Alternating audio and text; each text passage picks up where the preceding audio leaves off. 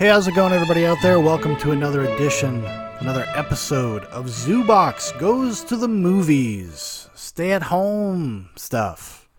Ain't no movies to go see in the theater, so we got to talk about what is on offering through streaming services and VOD and all sorts of great stuff. I'm going to be doing this one solo today, so bear with me. Hopefully I don't get lost. Hopefully I don't stutter. Hopefully it's still interesting. Well, today I want to bring to everybody's attention a show, actually, that I recently watched called DEVS. It's on Hulu through their FX on Hulu service or whatever you want to call it. It's directed and created and written by Alex Garland. And if you don't know who Alex Garland is, he's kind of the only person working in mainstream, like hard science fiction right now. At least in terms of somebody that's actually getting movies made, now a television show. He started out as a writer. He was a novelist. One of his first big successes was the book The Beach, which he turned into a screenplay for Danny Boyle, and then continued working with Danny Boyle for years after that. He also wrote 28 Days Later, Sunshine, and then he wrote and directed himself Ex Machina, and a couple years ago he had Annihilation, which are all things that I love. I really love this guy's work. I love his perspective. He is, in the truest sense, like kind of continuing the grand tradition of speculative science fiction, and where things are kind of grounded a little bit more in some type of reality.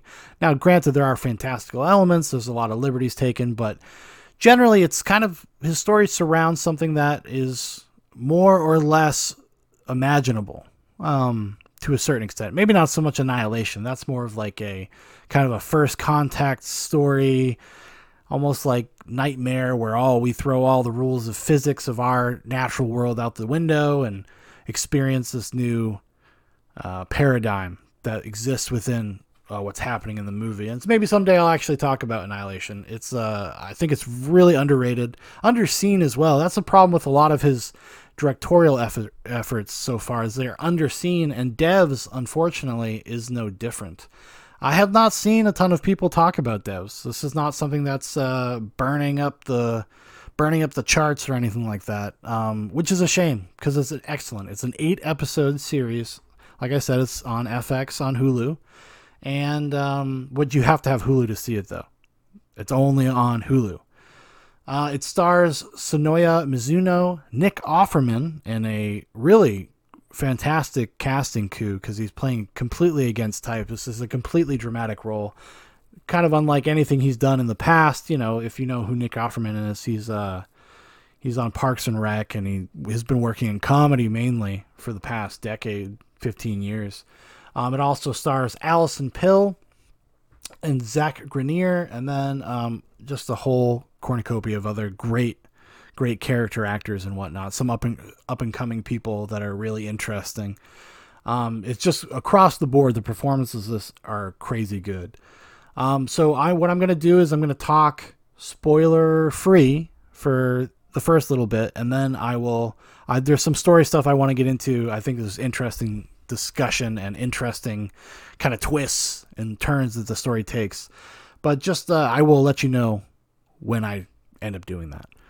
But just off the top, just in general, I really love the series, which, if you've been listening so far, is probably not a huge surprise to you. I think it is one of the best pieces of speculative science fiction in the modern era. It's much better than Amazon kind of has a series out right now called In the Loop, or something in the Loop, I think it's called In the Loop.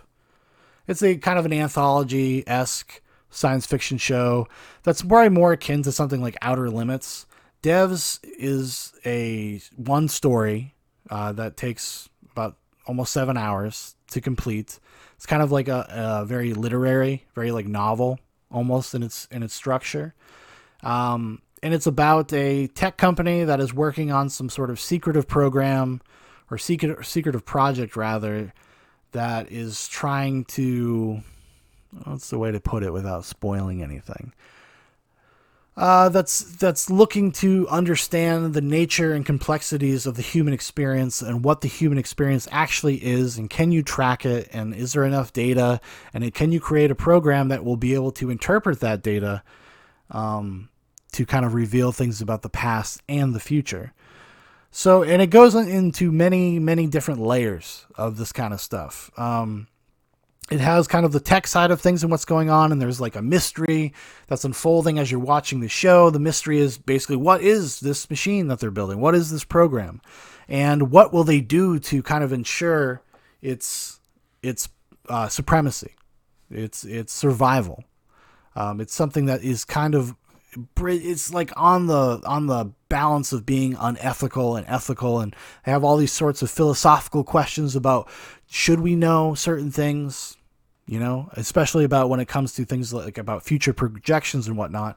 Should we know? And the show deals very heavily in terms of its philosophical conversation about determinism, the philosophical concept of determinism and what that means for our lives, or do we live in a fixed state where the past, the present, and the future are all kind of decided because of cause and effect?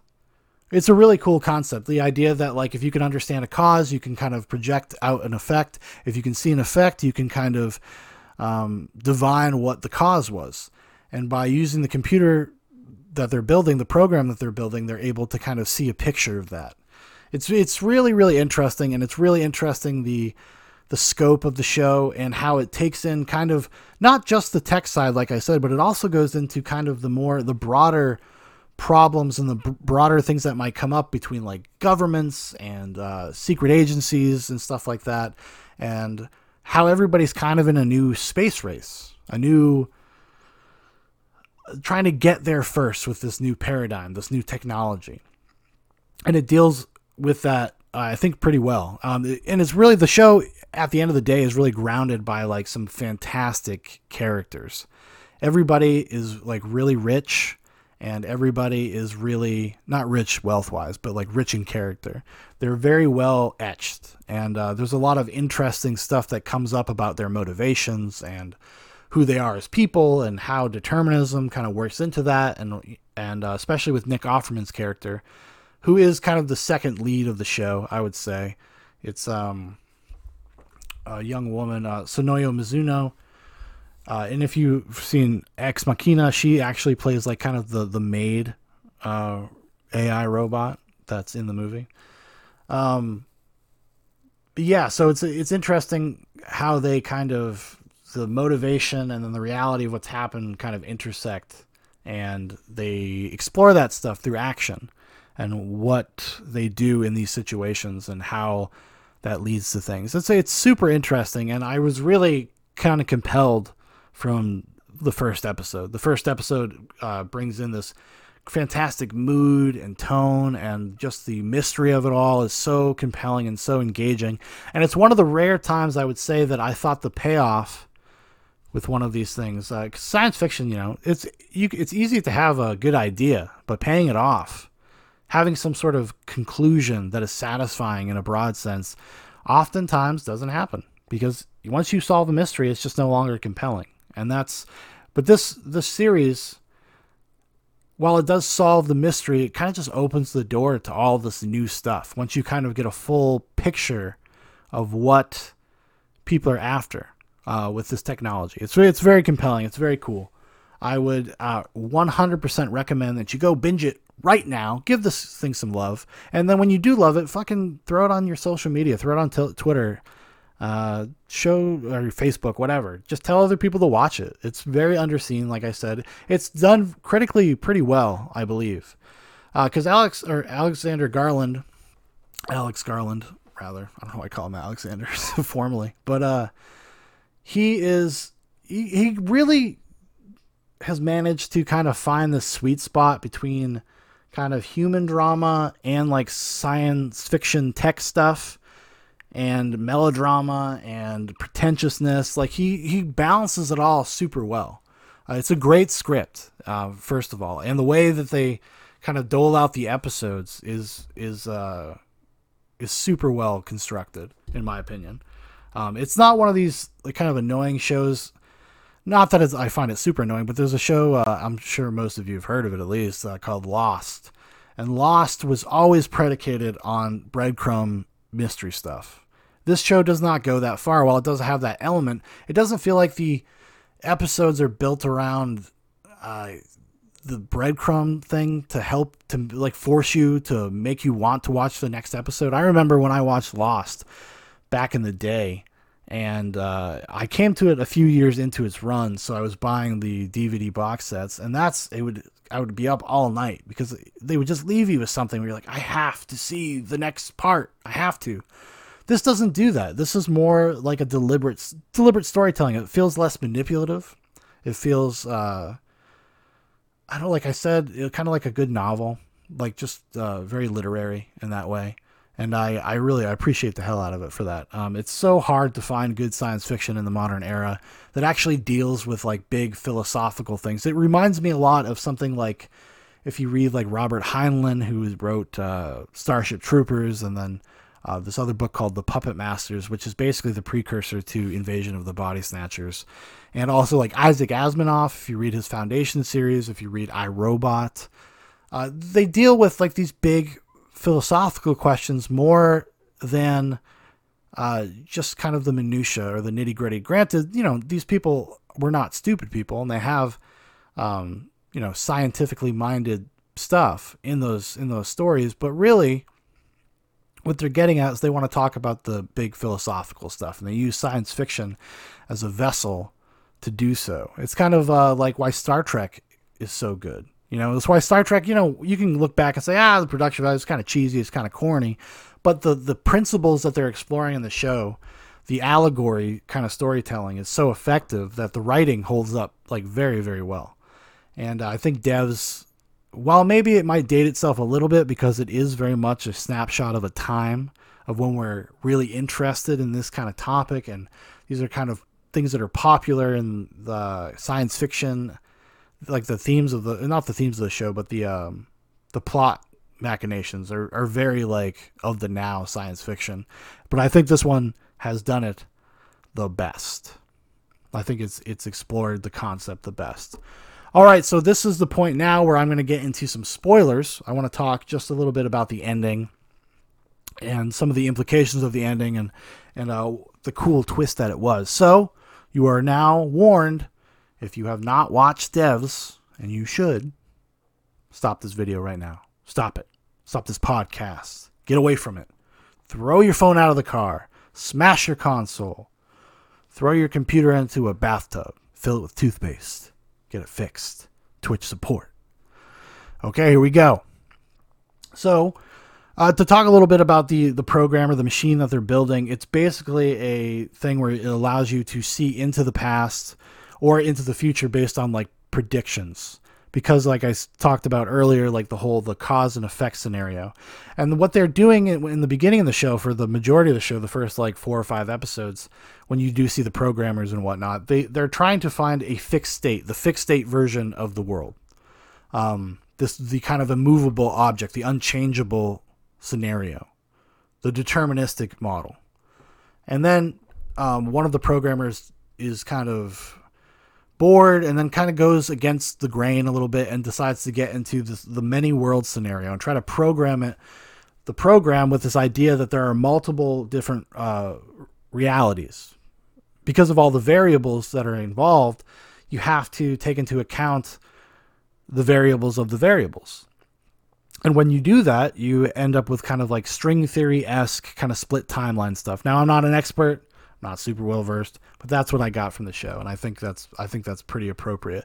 So when they would see things in the machine after they kind of put in that calculus, that math, you couldn't say whether or not it is actually the one from your reality, even though it might be super close. We're talking about strands of hair being different, the amount of gray in your beard might be different in one reality than the other, and that's the only difference.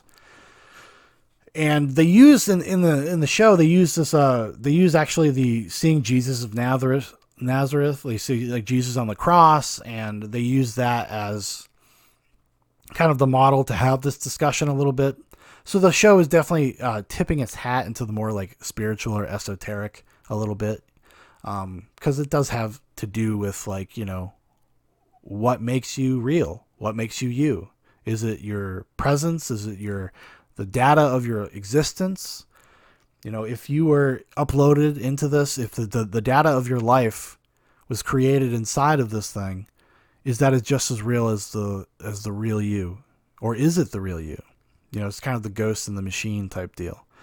And then even at the end, they kind of Nick Offerman, and maybe the most, if there is a slightly pretentious part of the show, you find out that DEVS is actually Deus, because it's the V is U in Latin, and Deus is Latin for God.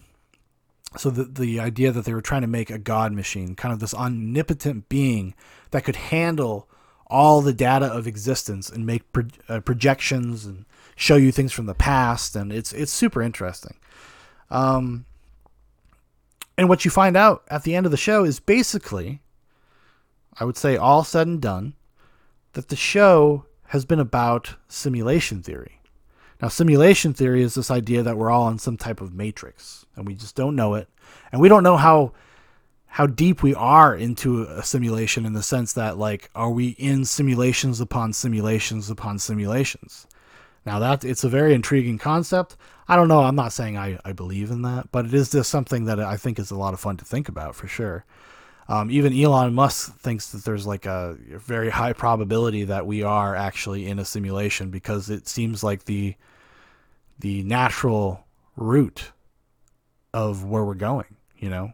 And you think about things like VR, and you think about projection algorithms and how those things work, and how we would want to inject ourselves into a world that is better than the one that we currently exist in, which is a scary thought if you think about it. So if there's different layers to the simulation, all these different, oh, my phone, there's all these different layers to the simulation and all these different permutations, how bad is reality at the bottom, right? You know, that's something I think about. Like, how bad is it? If this is actually the best life, this is your best life because you've been put into a program that is supposed to facilitate your best life, then how bad really is it? It's kind of like, that's, you know, in a lot of ways, the Matrix deals with a very similar idea. Actually, back in the day, when before the last Matrix came out, before Matrix Revolution came out, I thought they were going to reveal that they were in another layer of the Matrix. I thought that it was going to be a simulation within a simulation. That's not what happened, unfortunately, because I think would have been more interesting than what they did. But that's a discussion for another time, I suppose. But yeah, when I realized, I was like, oh, this is simulation theory. Like, it was so cool. It made the whole show click in a much different way. And I thought that was a cool little twist. Because you think you're just watching something about people wanting to, like, be able to predict the future and prove determinism without a shadow of a doubt, and there are realities to that. Because even if you know what's going to happen, you can't stop it from happening. You can't stop yourself from saying the things you knew you were going to say, even if you have information, if you're privileged, have that privileged information about the future, because you just are compelled. It's just what you would do in the moment. But it is already written. It's a fixed state. And at the end of the, like, I guess you could say it's like a somewhat positive end, somewhat happy ending, is that you find out, because of the many worlds theory, you do actually have choice. You have agency. You are not a slave to the prediction. And that was really cool. It was really neat. And the way they kind of visualized it at the end, when the two main characters, Nick Offerman and Sonoya Mizuno's character, are inside the machine, basically, they kind of tip their hat to this idea that, like, okay, the consciousness that you have right now, be happy, you got the good one. Like, there are probably other versions of you now that are inside the simulation that are, like, in worse scenarios. And they do it in a really clever way. They just kind of change the lighting and make things look darker and stuff while they're having the same conversation across different dimensions or different realities, different timelines. It's really awesome. I would recommend it. Oh my God. I loved it so much. I'm actually probably going to watch it again, which is crazy because I got a fat stack of movies during this quarantine time. This Corona shit is hurt my wallet. a little bit, much to my wife's chagrin. Because you just get bored at home, and fucking, you're like, oh, I need to add this to my collection. Sure, I'll buy Mercury Rising, this crappy 90s Bruce Willis movie. Yeah, I would, like I said, Devs is great. Alex Garland's whole filmography and writing he's just a really brilliant dude. And actually, I would recommend, after you watch the show, he did a podcast with Lex Friedman, which I don't know his exact title. I know he works in AI. They did like almost a 2-hour podcast, not just about devs, but about just his interest in science fiction and where all that stuff comes from, and how he approaches his work and how he approaches his writing, and the kind of feelings he has about the current culture and all that sorts of stuff. Because there's this other part of devs that I think is really, really great, is that the kind of the cult of Silicon Valley is very much present, and how they are kind of like these unelected forces in the world, that are doing almost like you could suggest nefarious things, whether or not that is their intention. I wouldn't put malicious intent on a lot of these people, because nobody sees themselves as the villain. Nobody sees themselves as the bad guy. They think that they're helping the world. And whether or not that ends up being true is, I guess, really debatable. I mean, when you think about people like Mark Zuckerberg, like Elon Musk, like I mentioned before, Jack Dorsey, the CEO of Twitter, like these people, especially people like Jack Dorsey and Mark Zuckerberg, especially just because in the era of social media and whatnot, this is social engineering. They have so much control over the public conversation and public consciousness, and their platforms have really bifurcated people and like different, or even more than bifurcated, but just kind of fractionalized people into untold amounts of tribes and groups, and oftentimes people do not explore outside of their tribes to try to find new information, new paradigms, new things to think about. So it keeps people kind of wrapped in a bubble. I would say a lot of online discourse, a lot of places do that. Now, I'm not saying I have the answer. What should we do about that? I don't really know. I do respect people's right to do those things. And be fucking stupid, even if I think they're fucking stupid. I think sunlight is the best disinfectant at the end of the day, and I don't want to take make people martyrs. I don't want to take dissident groups and drive them further underground, because the idea that you're going to actually stop that discourse from happening is just, I think, foolhardy. It's just naive or arrogant, that you can just control people to that level. I don't think it's even possible. So, and devs deals with a lot of that stuff, deals with the nature of those kind of people and what motivates them, because they are people and they are motivated by the experiences of their lives, just like all of us. And I think it's a really interesting kind of deep dive into the minds of some of those people. Not all of them necessarily. Not all of them are as well etched as others, but not everybody has to be. If there is one disappointing thing about the show, I thought like the kind of the cloak and dagger espionage stuff it was really compelling up until it wasn't, basically. It's almost like they just didn't really know what to do. Like they have this Grenier actor, what's his name? Zach Grenier, who's a great character actor. He's been around forever. You'll recognize him. He's like the head of security for devs. And you don't really get a good sense of why he's doing some of the things he's doing by the end of it. You're like, oh, well, this is way more personally motivated than I thought it was. And I don't think they really do a great job of building towards his conclusion. Now, granted, that could change on a second watch. I could change my mind about that. Because the show is just that good. There's just so much stuff to pay attention to. There's so many moving parts, and it's really beautiful. And I would say another thing, like it's shot gorgeously. It is one of the best shot shows I've ever seen. It's so cinematic. I mean, Alex Garland is such a wonderful auteur, and he seems like he's got just a handle on every aspect of storytelling, especially these kinds of stories. It feels like it could take place in the same world as his other movie, Ex Machina. There's a lot of like similar, the color palette's very similar. Some of the tone is similar. Some of even like the kind of music inspiration that feels similar. Oh, you know, it's another movie that he actually wrote, super underrated as well, is Dread.